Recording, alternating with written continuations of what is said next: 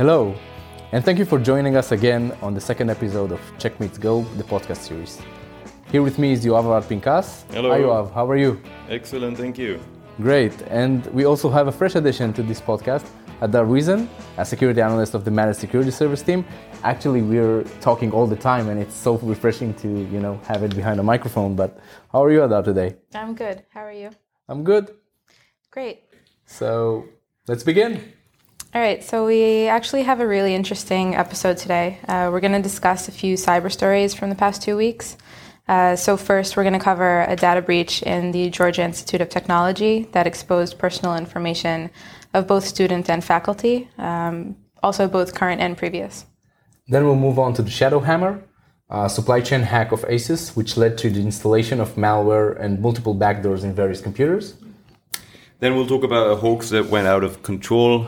Somebody thought it would be funny to hack into the emergency tornado alarm in Texas. Created a big panic. I guess there are some people that might find it funny. Well, Yeah, not us. Not us, no. Not necessarily us, obviously. And lastly, we have Checkpoint researchers that found a vulnerability in one of Xiaomi's built-in applications that could basically allow an attacker to remotely hack the phone. all right, so let's dive in. The first on our table is the Georgia Institute of Technology data breach that exposed information of more than 1.3 million people. Again, it's amazing. I mean, all the time we're getting these hacks and leaks and personal information getting out, and that's and you'd just think amazing. that it's something that would happen to non-professionals, but actually the Georgia Tech is ranked 14th in the world in technology and engineering. Its division. So they're definitely professionals at that. They have lectures about cyber and stuff. I also heard that the government there has invested a lot of money towards them investing in security and protecting the data, and yet again things have actually breached. Yeah, and it sounds like we're giving them a hard time, but it's not the first time that they have a major data breach. Last year, 2018, they mistakenly sent personal information of 8,000 students, just emailed their everything, names, of course, numbers, phone numbers, scores, everything. So then it was, I guess, a personal mistake of somebody. This time it was a breach, an intended breach by an attacker.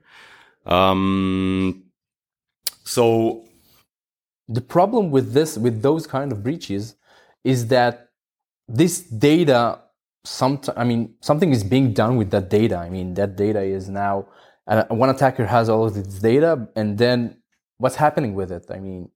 So we actually hear about data breaches on pretty much a weekly basis. On any given week, we hear about breaches into governments, into colleges, various companies, and a lot of the time we don't hear a lot about the information on how they breached, who was behind it. And that's usually the mainly interesting points of those incidents. But no one actually really talks about the information that was breached. What's done with the information? For the most part, the people who hack these databases and obtain that information sell it on the dark web.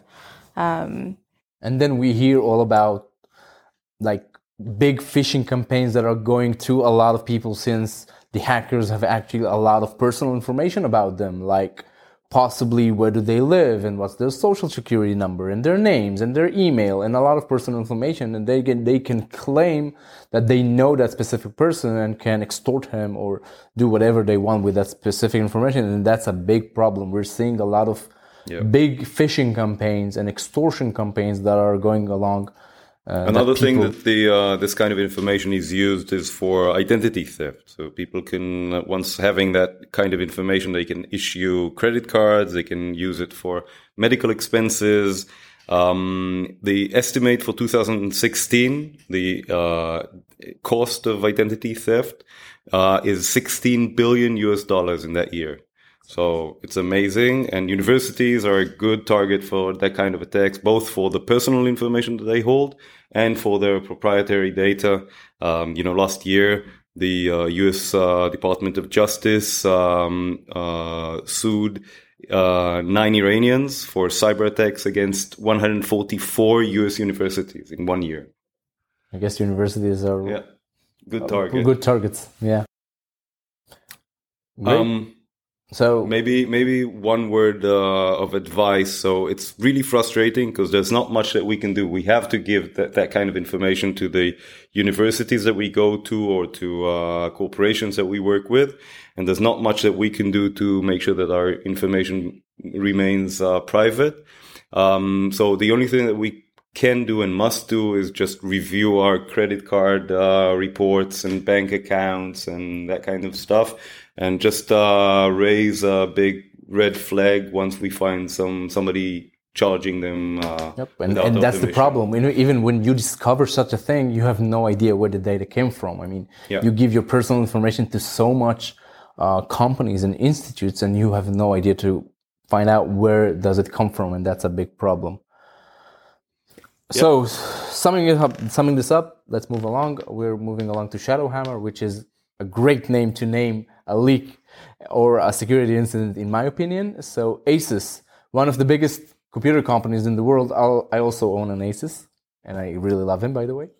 Has unintentionally implemented backdoors on thousands of computers since their Asus Live Update utility was actually hacked by an unknown APT group. And this APT group has managed to actually hard code into the malware's code MAC addresses. Yeah, sorry. Why do you think it was an APT behind it, or how would you know? It's a good question because, I mean, when looking at this specific attack, it's really sophisticated, and it's not unlikely for a regular person, that has a limited amount of money and time to invest in such an attack, get to Asus and manage to hack the code of Asus and then, move along to target specific MAC addresses. If I was an ordinary person that was after, for example, Bitcoin mining or cryptocurrency mining, then I would target everything that Asus is running on and not necessarily specifically MAC addresses. Yeah, so basically the level of sophistication and the fact that it was targeted attack against a specific target. Exactly. I mean, when we're trying to find APT groups, we're seeing those APT groups targeting a very, very small amount of computers in the world. They're not after computing power. They're after intelligence and data and documents that are found specifically in computers that they are looking for. And this is what is, directed us in the way that this was an actual APT group involved in this type of operation. There are not too many information about this, but I guess time will tell if things are going to be revealed more about this specific attack. Yeah. So supply chain attacks unfortunately, they're pretty difficult to detect and avoid, mainly because, with the live update, with my own computer, I get pushes for Windows updates all the time. And they're always verified by Windows. Sometimes they take a while, sometimes they cause my computer to crash.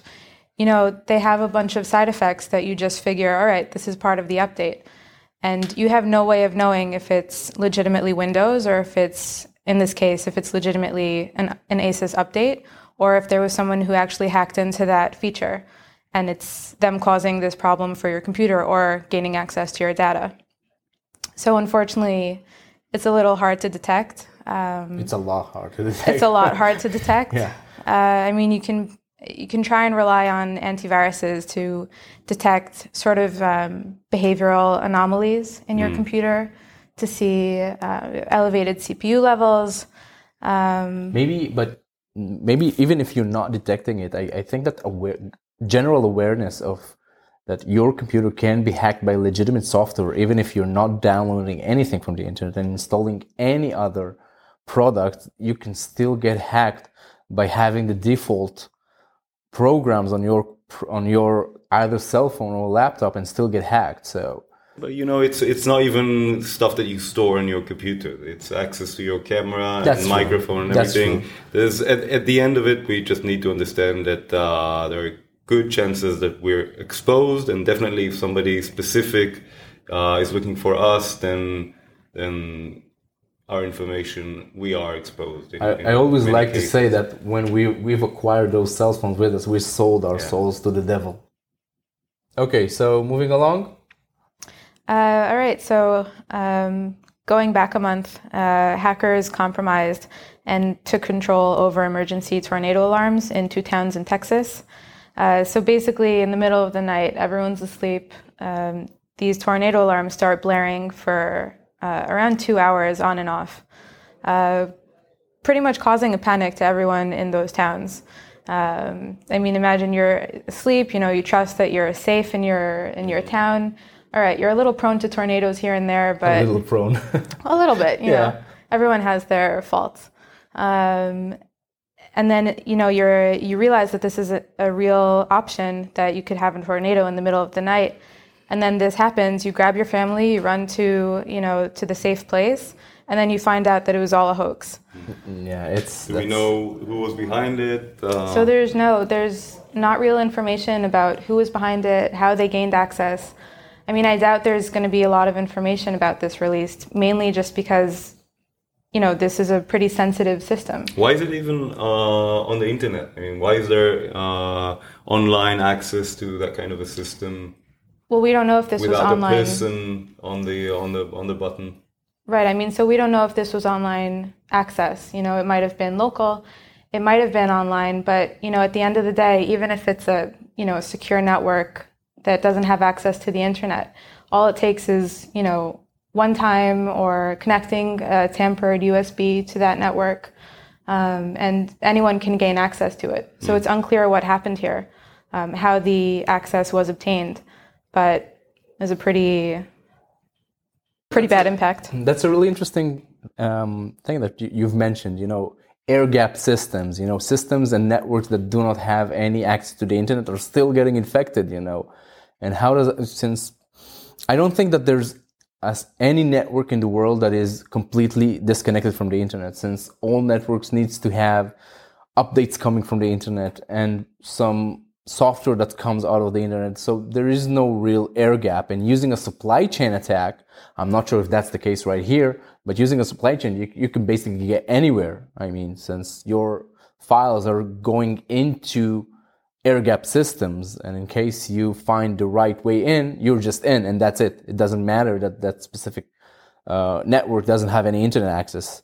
And one thing further about this specific incident, we're seeing a lot of incidents where things are getting leaked from the cyber world, so to speak, to the real world, where IoT devices are being used against us. So IoT devices is something that we're using a lot in our houses, cameras and smart boilers and smart doorbells and refrigerators, and all of a sudden those things can be used against us.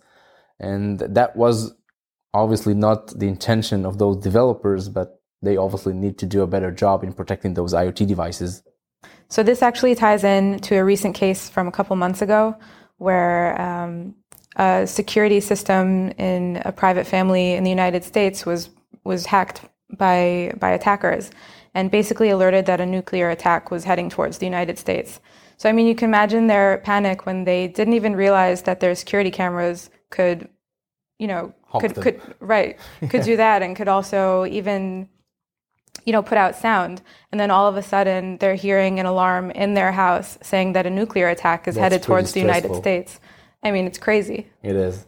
It's the things that you hear about in movies. Indeed, yeah, totally. I mean, thing that you're seeing in a movie and you're laughing, and then you have no idea that it can actually happen. And I guess that's pretty stressful. Also to kids. I mean, imagine ourselves, we're adults and we're taking things in perspective, but imagine kids that are hearing such a thing, it's probably... And it can be used not just as a hoax, it can be used by burglars to either disarm systems, or it can be used to cause panic in shopping malls and then go into shops and take stuff from it, or disable critical systems, critical systems that are supposed to alarm people in case of, a missile attack or fire, and then actually manipulate those systems and create a real attack where people are not going to be aware of that this specific attack is actually happening. And you can also cause, a boy cried wolf situation. Exactly. Yeah. Where all of a sudden, alarms are going off every night, and every night, you're told that it's a hoax and it wasn't real. In a real situation, you're not going to trust it. Mm-hmm. Yep, that's no end to the possibilities that one can imagine to use such attacks. Yeah. So moving along, finally is our crown jewel subject. Check Point researchers have revealed that, ironically, a security application pre-installed in Xiaomi smartphones are actually vulnerable to a lot of security vulnerabilities and a lot of bugs in the code that allows a remote attacker to actually compromise those specific smartphone and enable him. So the security application on the mobile phone of that Xiaomi is pre-installed on this Xiaomi mobile phone is prone to attacks from the outside since it has a lot of vulnerabilities inside it. And Xiaomi has more than 150 million devices that are affected by this specific vulnerability. Do we know if they've been used or? No, we're not aware. I mean, this was a Check Point research, and Check Point researchers have actually contacted Xiaomi in order to mitigate those specific vulnerabilities, and we're not aware of any campaign that actually managed to abuse those vulnerabilities before they were patched. Right, and this actually ties back to the Asus story, to their live update. That you buy a phone, you trust that phone is clean from any bugs, any viruses. You buy a computer, you trust that, you can use that computer safely. In the context that you use it, if you go to websites you shouldn't, then, you're opening yourself up to viruses. But when you buy that technology, you assume that you're getting it clean and that you can use it to access your bank account or to, work on sensitive documents. And you're trusting that, that phone and the applications that come pre-installed with that technology are secure. And that includes their updates. Yep. So you can read the full Xiaomi research in the description below. Great. So time flies, and I think we've managed to get to the end. Thank you for joining us again. I had a lot of fun. Yoav, Hadar, thank you very much for joining me. And see you next time. See you next time. Let's have it again. Thank you. Thank you.